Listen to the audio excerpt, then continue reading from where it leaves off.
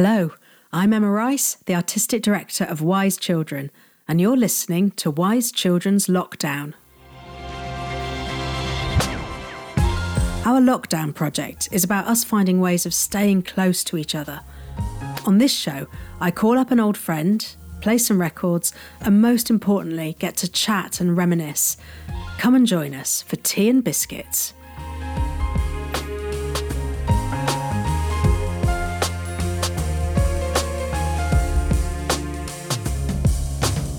Hello and welcome to Wise Children's Lockdown Tea and Biscuits. And today I'm talking to my dear friend, Patrycja Kujawska. Hello, Patty.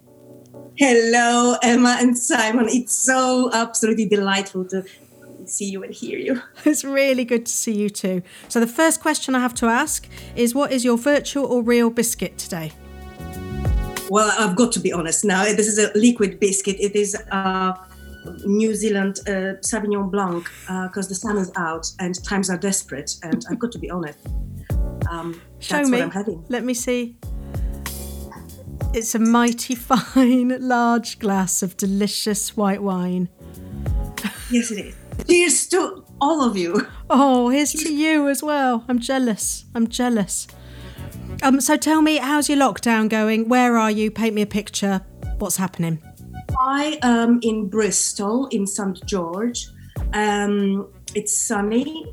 I'm imprisoned with two other criminals, which is my partner and my 4-year-old daughter, Antonia. And, in a desperate moment, I'm trying to count my blessings and think like, well, we have the luxury of isolation. We can be in our garden or we can be on our balcony. We've been lucky to finish our attic conversion just 3 days before the lockdown. Brilliant. The building work is gone and everything, and we've got a little bit more space so Tom can work from home. I can run about in the house and the child can run amok, as well. God, that was lucky, because all buildings stopped, hasn't it? I know we've been terribly lucky. So I am counting my blessings, and we are not on the first line. We are not doctors and terrified nurses, so it's all good. But bloody hell! After a month, this sort of kind of mantra, which I'm repeating myself in the head, it's wearing thin now, and I am slightly starting walking up the walls and getting crazy a bit. Nothing new then. How are you? We're good. We're lucky as well. We're in a nice place, and Simon's doing loads of digital work, and yeah, it's sort of the sun's shining, isn't it? I've been doing some nice walks, so we're good. But we're lucky, like you say. I mean, the most worrying thing is that if I knew when it finishes that I could kind of prepare myself emotionally and intellectually and have some sort of plan in place. Oh, hello, there's my daughter coming. Say hi, Tony. Hello. Hi there. No, Mummy is having a very, very interesting and important conversation now. And so you've got to go to... hold on a second, I've got to get rid of her. Have you locked her in a cupboard? Yeah, I chained her to the radiator. Good. Well, listen, this is a chance to catch up with you, but also reminisce a little bit. So before we talk about anything else, I'm going to take you right back to 2008 and the first time we worked together. Take it away, Simon.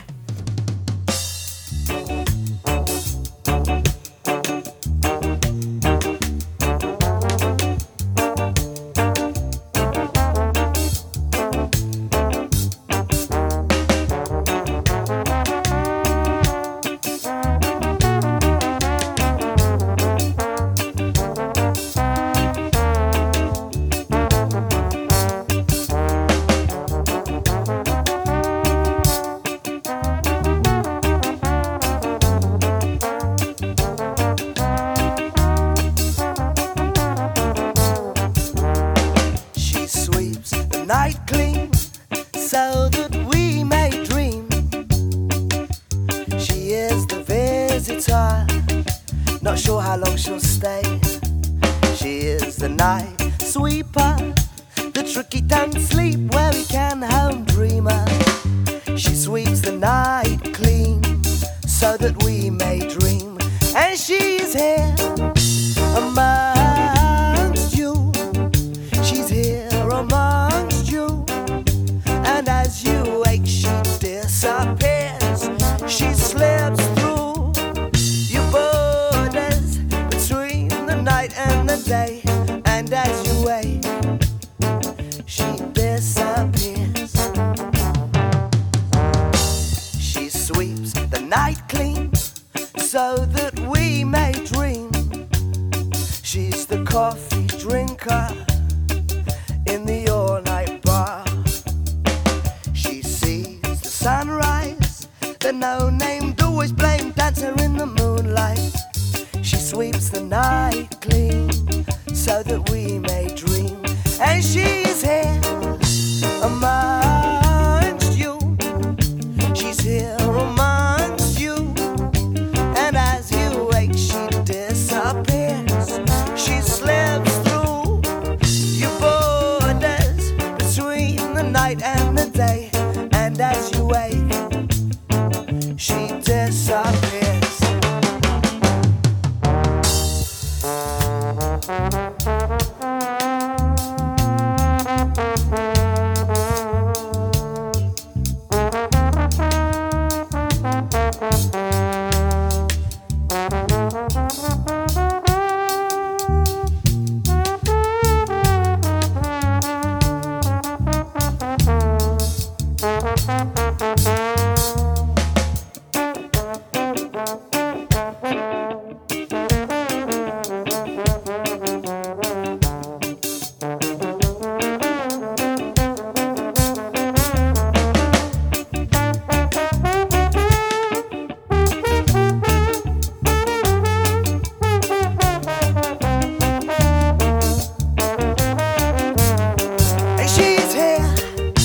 Amongst you, she's here amongst you.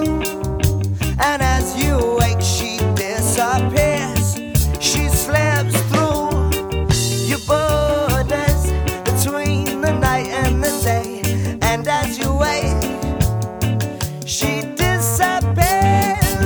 Why?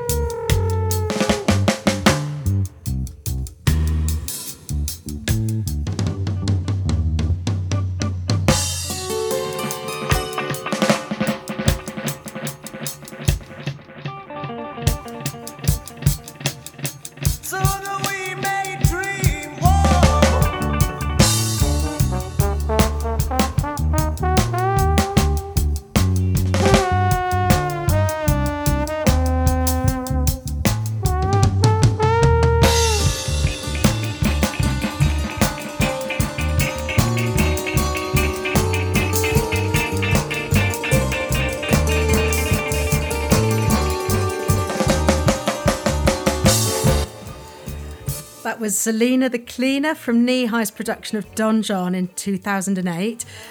It was written by Stu Barker, composed by Stu Barker, lyrics by Carl Groves, and the singer there was Dom Lawton. Takes you back, doesn't it? Oh, how wonderful. I was just right back there, dancing in a shipping container, dancing Sexy Manor. Sexy Manor with a Hoover and some marigold gloves, I seem to remember. And red knickers. Red knickers and some crazy platforms, like very huge. Yes. And that was Dom thingy, and that's interesting because I've been just having a virtual voice lesson with him today. Wow.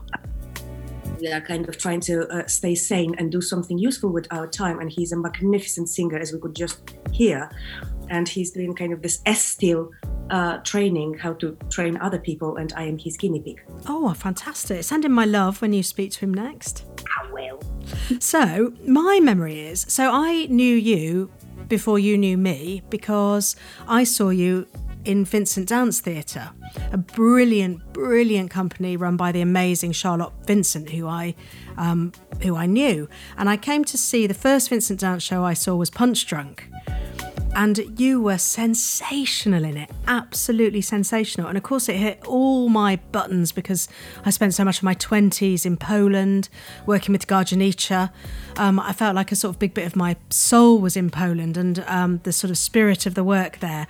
And then I saw this amazing dance company that had several Polish performers, but was really looking at a modern aesthetic. And what I remember most was you doing a strip routine, but with an amazing, intense feeling of a woman being humiliated who didn't want to do it, and it was so powerful and so brilliant. And I remember the mole on your thigh. You know that, because it was so intimate. And I can remember thinking, oh my God, I would love to work with that woman. But there's a sort of honour amongst thieves in theatre where you don't steal performers, particularly when they're attached to a company. So I didn't do anything about it. And then you wrote to me. And I couldn't believe my luck when I got a letter from you, and I was like, yes. Yes, that's right. I wrote to you an email, and that cost me a lot of guts because I am terribly, I'm pathetic with kind of self-advertising myself. And I'd rather, when people come to me rather than me approaching other people, it's just probably out of mixture of being a terribly just some elements of shyness and also arrogance. But anyway, I was absolutely delighted when you invited me to London for a little conversation, and I didn't quite know what it's going to be like, and I was quite nervous. And I remember I was asking the office, should I just prepare some material or bring my violin or some sweaty pants to do some dance or something, and they just said like, no, just come down for a coffee and just chat. And so we did, and that seemed to be enough to kind of give me a job, which I still can't believe that's true. I had seen you perform. Yes, you did. So it wasn't sort of crazy. I'd seen you perform and seen how sort of spectacular you were. So all you need to work out is whether you're going to get on with somebody. Yeah, I suppose so. And we still get with each other after all these years. I know, all these years. But wasn't there also an amazing thing once when I was walking across Charing Cross Bridge and you were walking towards me with Janusz? Do you remember that? We met in the middle of London and it was like a magical happening. It was just before we started working together. Yeah, that was the sign from some sort of gods of theatre which were hanging over the chalice, and they were saying like, you should work together. And we had a go. And we did. Oh, fantastic. Don John. I know. What? Oh, that was. I loved that show. And it was really, we took the story of Don Giovanni and the structure of the opera and reclaimed it and made it English. And Zelina, who's the sort of the servant girl, the sexy servant girl, we made her Polish, and thought about all the Polish workers that were coming and doing all the cleaning for us, making our lives better at that time. And it was such an amazing, I feel it was ahead of its time, that show. I'd love to do it again. I would love to do it again. I would, but the cast was so massive. It was an army of us on the stage. I know. Not to mention that the shipping containers, full size, weight. we would have to just perform it on some sort of almighty stage. And I don't know. And then I was just thinking like, oh, hold on a second. All the theaters are closed for unfeasible future. And God knows if we're going to have a stage and what the stage will look like in the future. I know. I'm trying to be positive, but we might have to rethink how we present things to people, don't you think? There's no way that we can come out of this the same. No way. No. But and I think after a month of being in this lockdown here, and actually that was slowly coming into my life, the whole coronavirus thing, because I was supposed to go to Hong Kong with Bristol Old Vic production Cyrano in February, and that was cancelled. And there was no news about coronavirus in England then, and I was so upset in a selfish manner, like, oh, how dare they taken away my little joyful trip to Hong Kong to some wonderful arts festival, thinking that this is just surreal and it is unreal, and now we have it here, and it couldn't be more real, really. So challenging, isn't it? And it's challenging for those of us that have devoted our lives to a world that's all about intimate contact.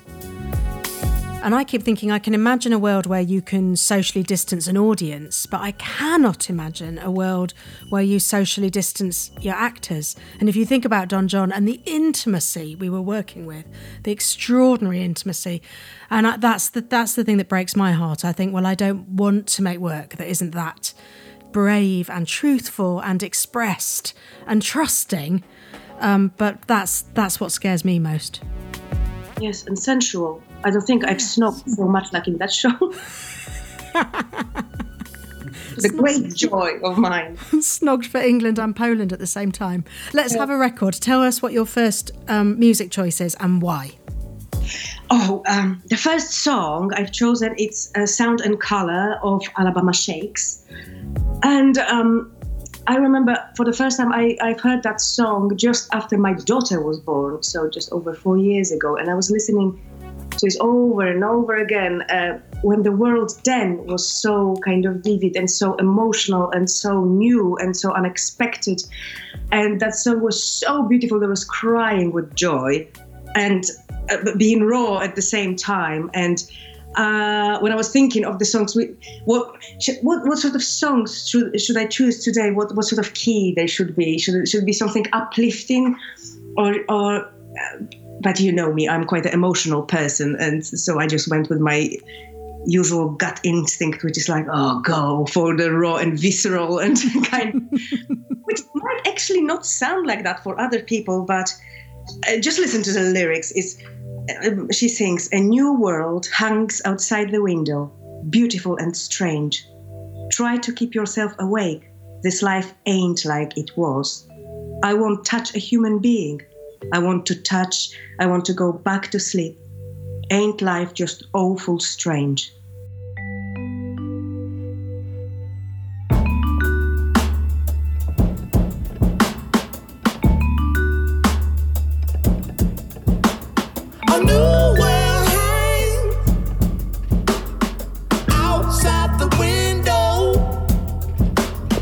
Beautiful and strange.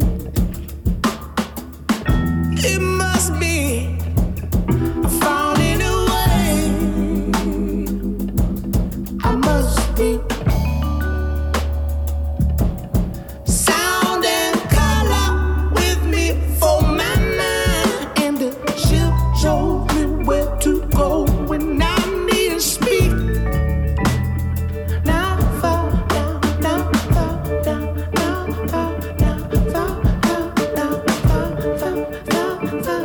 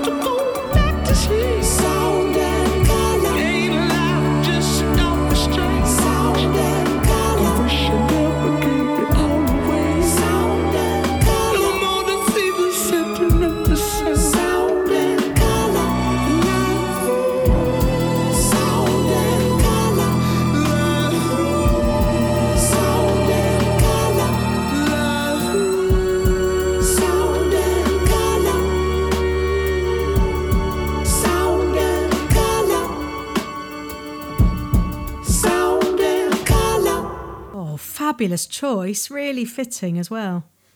I know, isn't it just glorious, fantastic tune? Oh. With a powerful woman behind the microphone. So I'm going to take us forward to Wild Bride. So Wild Bride was a show I made with Knee-High, and I'd already made it. There's some history to this, which is I had made a show called The Handless Maiden in Budapest, Hungary, many, many years ago for my friend Ava Magyar. And I mean, I don't know because I don't speak Hungarian and I came home, but I think it was pretty much a disaster in Hungary. But I thought there was something in this story that I wanted to revisit. So we revisited it, and you were a big part of why I did that, because I knew I needed really physical storytellers, 3 amazing women. So I already had Ava, and then I met you, and I thought I've got 2 of the 3 women I need. And then I auditioned and found Audrey Brisson. So I had these amazing international women with fantastic physical and musical skills. And we reinvented it completely. Carl Gross wrote the text, Stu Barker the music, and it was so close to my heart, the show, so rooted in the earth, rooted in pain, rooted in truth, and yet in that magical landscape that I love of the folktale. And I want you to talk about it in a minute, but my favourite memory of you is because all 3 of the actors were playing the same character. So the young girl, the woman in the middle of her life, and then the more mature woman. And Audrey was playing the young girl, and she did this big song to hand over to you. And every night you'd say, "Now the story begins." I know, how awful. Oh, I mean, that obviously is a joke. I love to kind of be ironic, cynical, and terrible. And maybe this is real true, because she's absolutely amazing. And if I really thought that, I would have never said that. But I would love to tease her. I'd love to tease her because she was younger and she was thinking that might be a hint of truth in it, and obviously there wasn't. We were absolutely 3 equal, fantastic, so different that you would have to try really hard to find 3 more different people, more different looking, sounding, moving women than we were. So it's a kudos to you, with your amazing skills to kind of cast people in strange key you only have in your mind, and no one can quite understand that, but it kind of works. That is actually what made me fall in love with Knee-High. The first show I've seen directed by you, that was Tristan and Isolde, and I watched it in Leeds, Yorkshire Playhouse, and I've seen such a wonderful motley crew.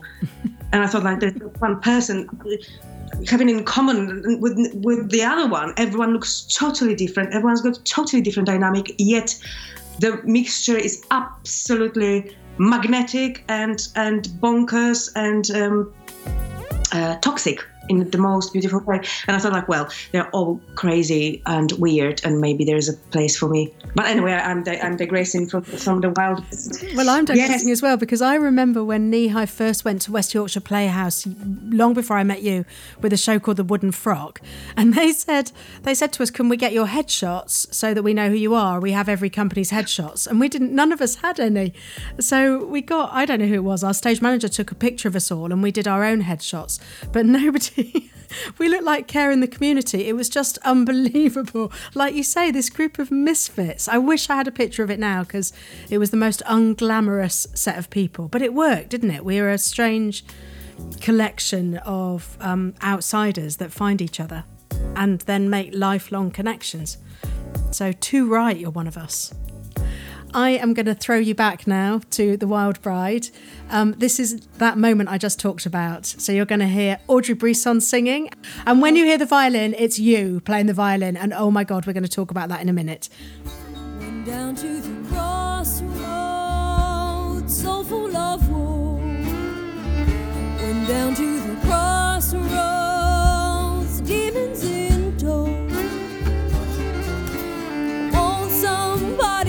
Somebody help me, please. 'Cause down at the crossroad, the devil cured my misery. Down at the crossroad, the devil said, "Now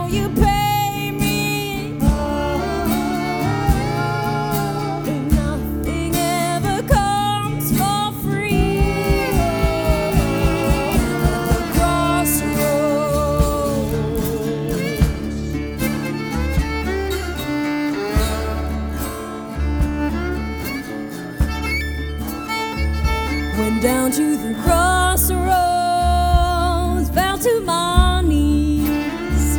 Went down to the crossroads, my bed won't ease. I said, won't somebody help me, please? 'Cause down at the crossroads, the devil cured my misery. Down at the crossroads, the devil said, now you pay me. Ain't nothing ever comes for free at the crossroads.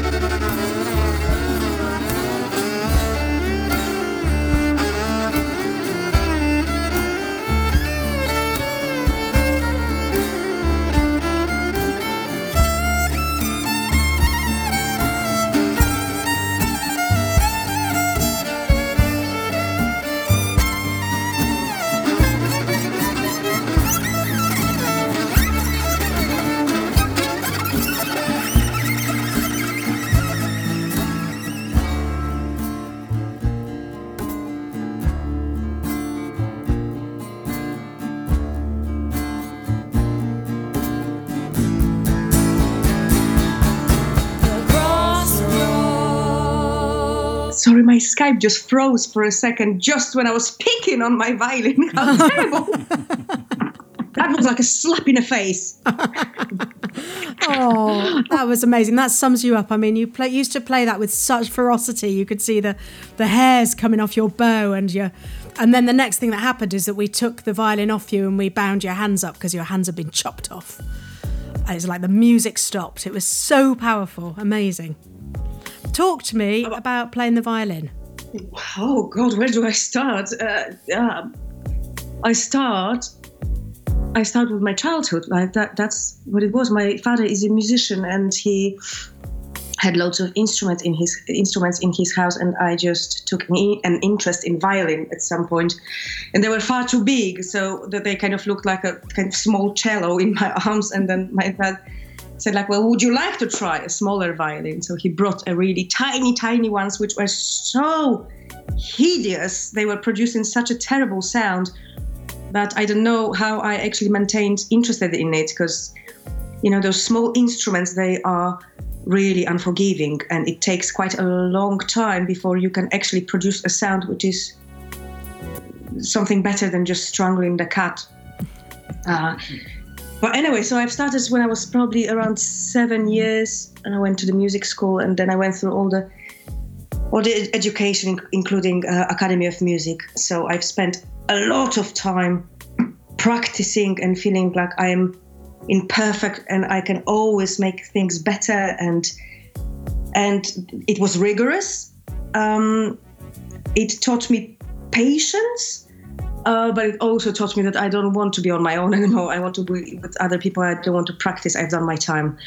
I've done my time on my own in my room. Now I just want to play with other people and be a part of a group and some bigger dynamic.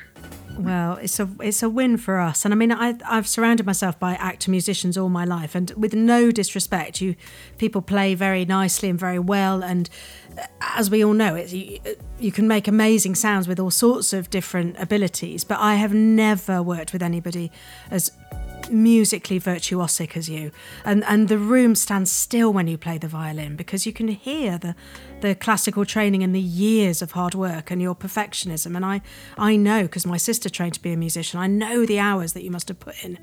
I mean, it's phenomenal when we see you performing and then you do that. It's amazing. Well, thank you. Don't embarrass me here. No, do you know what it is? It took me quite a long time to allow myself to play in an ugly way, like, you know, the end of the solo on Wild Bride. It's screechy and ugly, and that was not the quality of the sound which was encouraged in any of the schools. And I remember and that was kind of quite of the downfall in this artistic schools I've been in. I feel like I've wasted so many years of trying to be really perfect rather than being encouraged by other people just to let go. And, violin is such a versatile instrument, and you can make all sorts of sounds of it, and the ugliness of it is just big. And I cherish now the fact that I'm not scared of just making terrible sounds out of it, because it's, devilish. Oh, well, you've never make a terrible sound, but you know what I say, there is no beauty in perfection. You want to feel the humanity come through, and my God, it does. What's your next record choice and why? My next record choice is Asaf Avidan, a wonderful, wonderful artist from Israel. He doesn't call himself an Israeli artist. He just says that he was born in Israel, but that's politics. And the song is called Different Pulses. And yet again, this is the song which it never fails. When I put it on my CD player, I immediately burst into tears because it is so, again, raw and honest, and the vocals are just amazing, and the honesty, which is brutal, just comes straight to my heart. My life is like a wound. I scratch so I can bleed. I write so I can feed, and death grows like a tree that's planted in my heart. Its roots are at my feet. I walk so I won't rest. My life is like a wound. I scratch so I can bleed. Regurgitate my words. I write so I can feed. And death grows like a tree that's planted in my chest. Its roots are at my feet.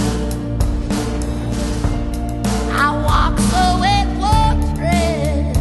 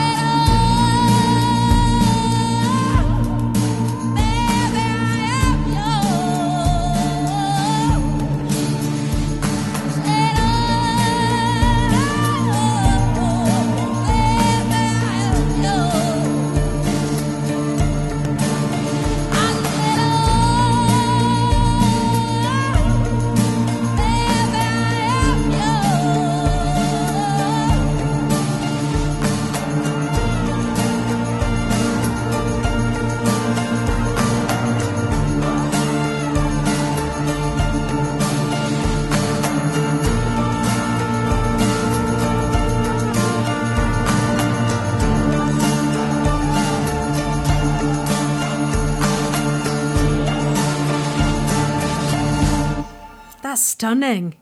Oh, isn't it just glorious? Just goosebumps all over.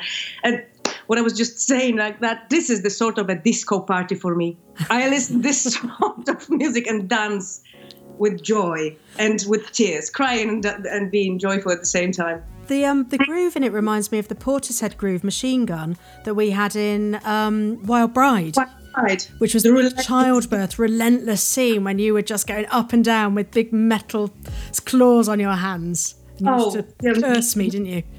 Absolutely. Needless to say that Portishead is one of my favorite bands in the whole entire world, and I was absolutely delighted that you've chosen it into the show, because that was unusual and unexpected piece of music in the show with Americana and folk and a lot of dry leaves on the stage. Mm-hmm.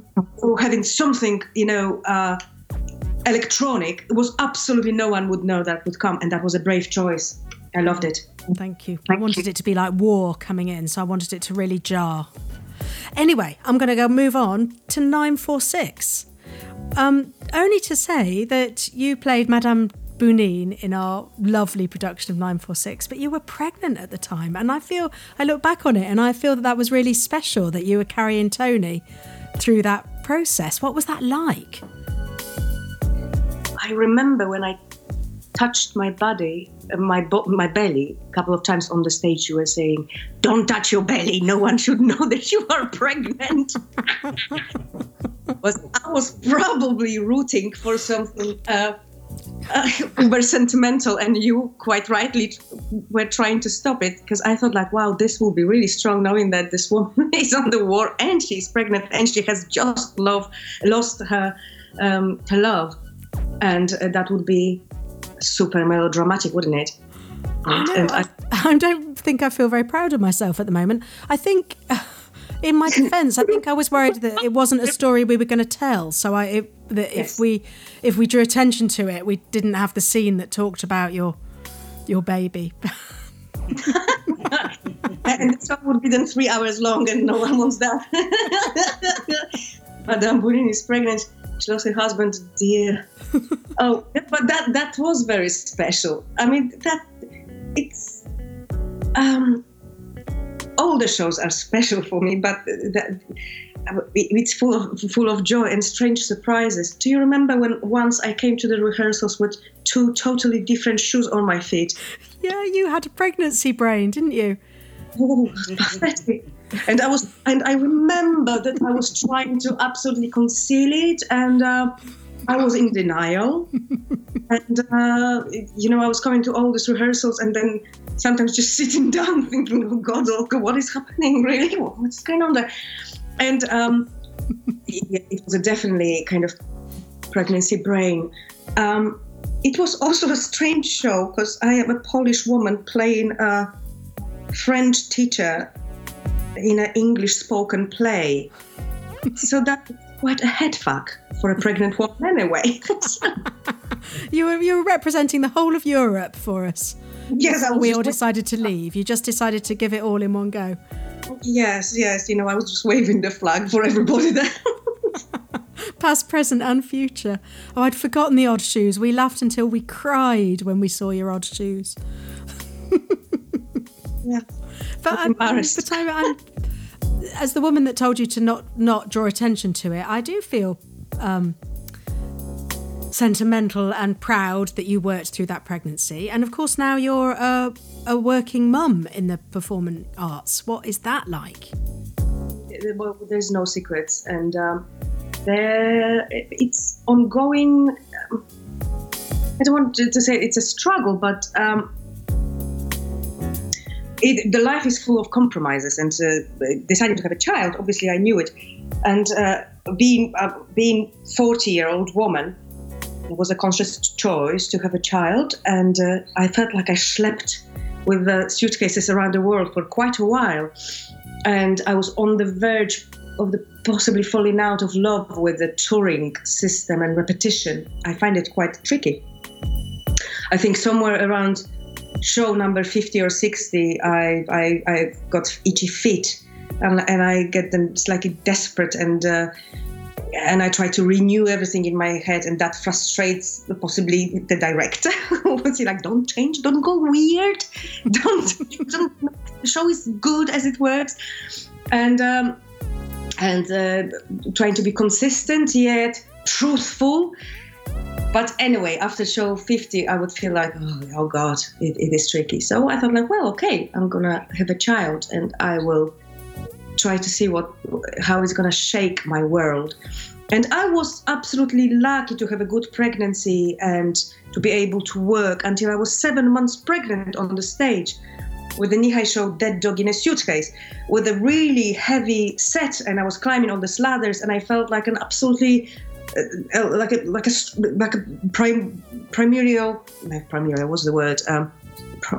primal goddess, you know. Not I don't want to sound too kind of romantic about it, but it gave me some sort of strength and like, oh my God, I'm here on the stage fat, and I am maybe giving some hope to some performers who are watching me and thinking, well, you can't combine those two things. And then I thought like, well, I'm just going to continue while she is born. Then 2 months after she's born, I'm back on the stage.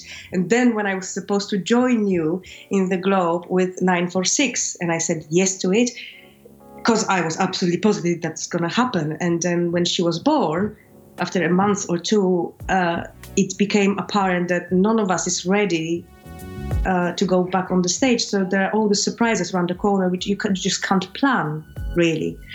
So, but anyway, I'm not a person who usually plans like 5 years ahead. But that particular thing taught me like you really can't plan. You just take a year ahead, take a year at one go. You can't just think, you can't just predict how things will go. I know, but the other side of that, strangely, I'd almost forgotten that happened, because the other side of it is when you know somebody and trust somebody and know that you're going to be working with them for a lifetime. I thought, I don't know whether Patty will be able to come back so soon. But in the end, you think, well, it's okay. The part's hers as long as she wants it. And if she can't, we'll manage that. And it doesn't matter, you know. So you won't feel that because I know what it's like when you're a performer. You're so loyal and fierce. But of course you couldn't come back that quick, is what I think. Well, some people maybe could. It's so personal. Yeah. It is personal, and I just stop myself from kind of like putting my own judgment on other people, because I've learned that it's just one case cannot be compared to another. It's such a complex issues. And you know, I'm one of those performers who when I'm on the stage, I want to do the show at like 1,000,000%, and then when I get bored of it, I feel guilty that I get bored of it, and then I try to refresh it, and then it's an ongoing work of maintenance in your head, really. Because I'm quite, I think, quite hardy. You know, I don't like injure myself too much. So I can kind of keep going, but it's a struggle. It's a struggle, and I think being a mum is another thing that you do with great truth and integrity. So you've got another plate that you're spinning, as well as the way that you perform, which, as you say, is 1,000,000%. And what you've just described, which is a whole other programme, is literally the craft of the theatre performer, which is it's one job to make the show, but it's another job to keep it fresh for over 100 shows, and that the emotional toll of that is something I'm fascinated in, and what you said earlier is true, which is I'm very happy for shows to grow and change, but what happens is performers go weird, and that's when I always say, not weird, please don't go weird. You come back, you leave it for 2 weeks, and everybody's doing really strange stuff, and you have to say, come on, tell the story, come back. I'm going to move on to the last show that we made together, Wise Children, and you made this as a mum, came to my new company and played Lady Atalanta, and I very much hope we're going to make it again. And this is a little memory from our beloved Wise Children, and again, you'll hear Patrizia on the violin.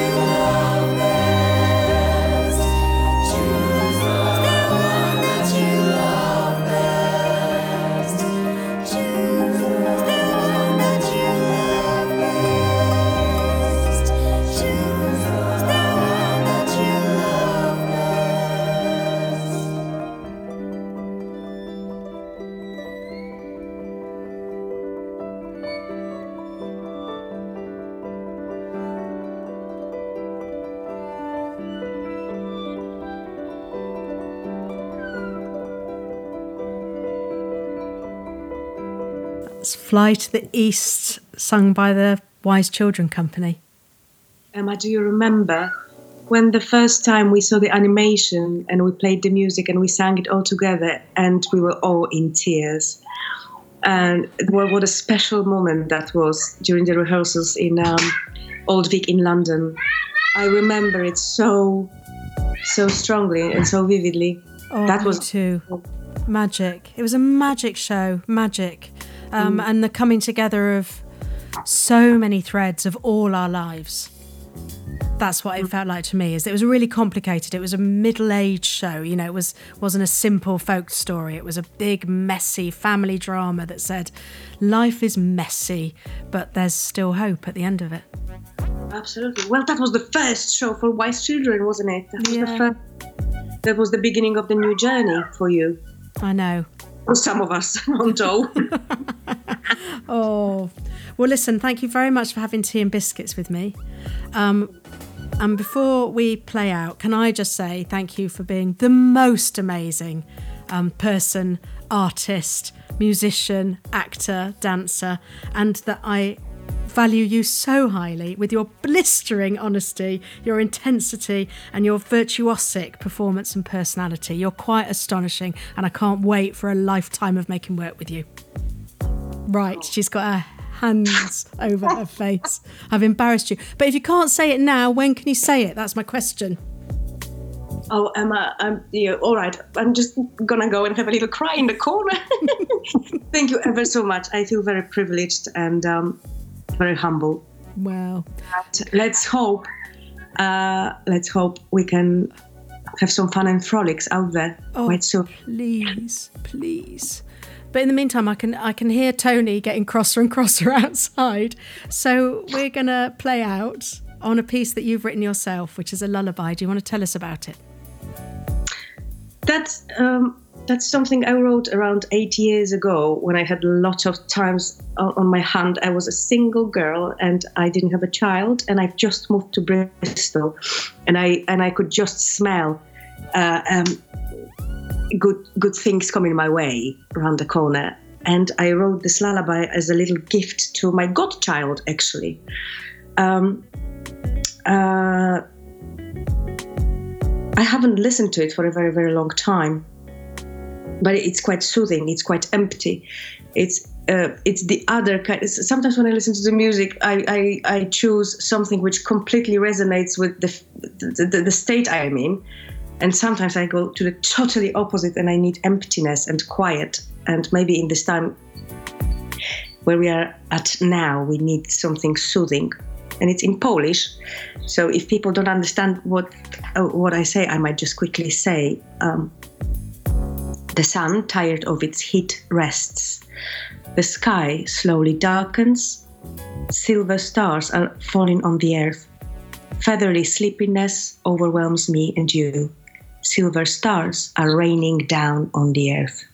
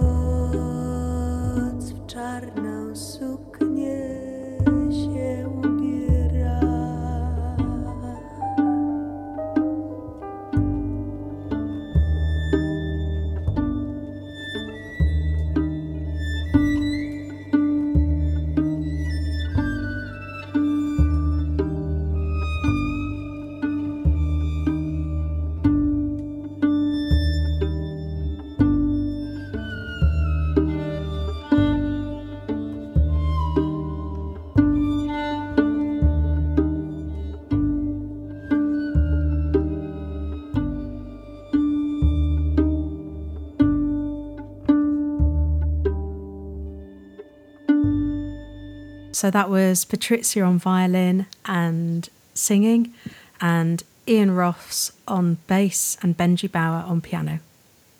Thank you, Patty.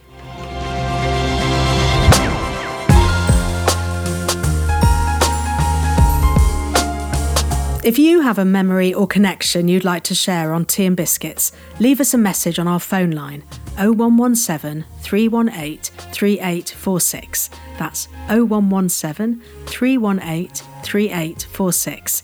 Keep checking our social media for details of our next show. Tea and Biscuits is part of Wise Children's Lockdown. Thanks for hanging out with us. Bye.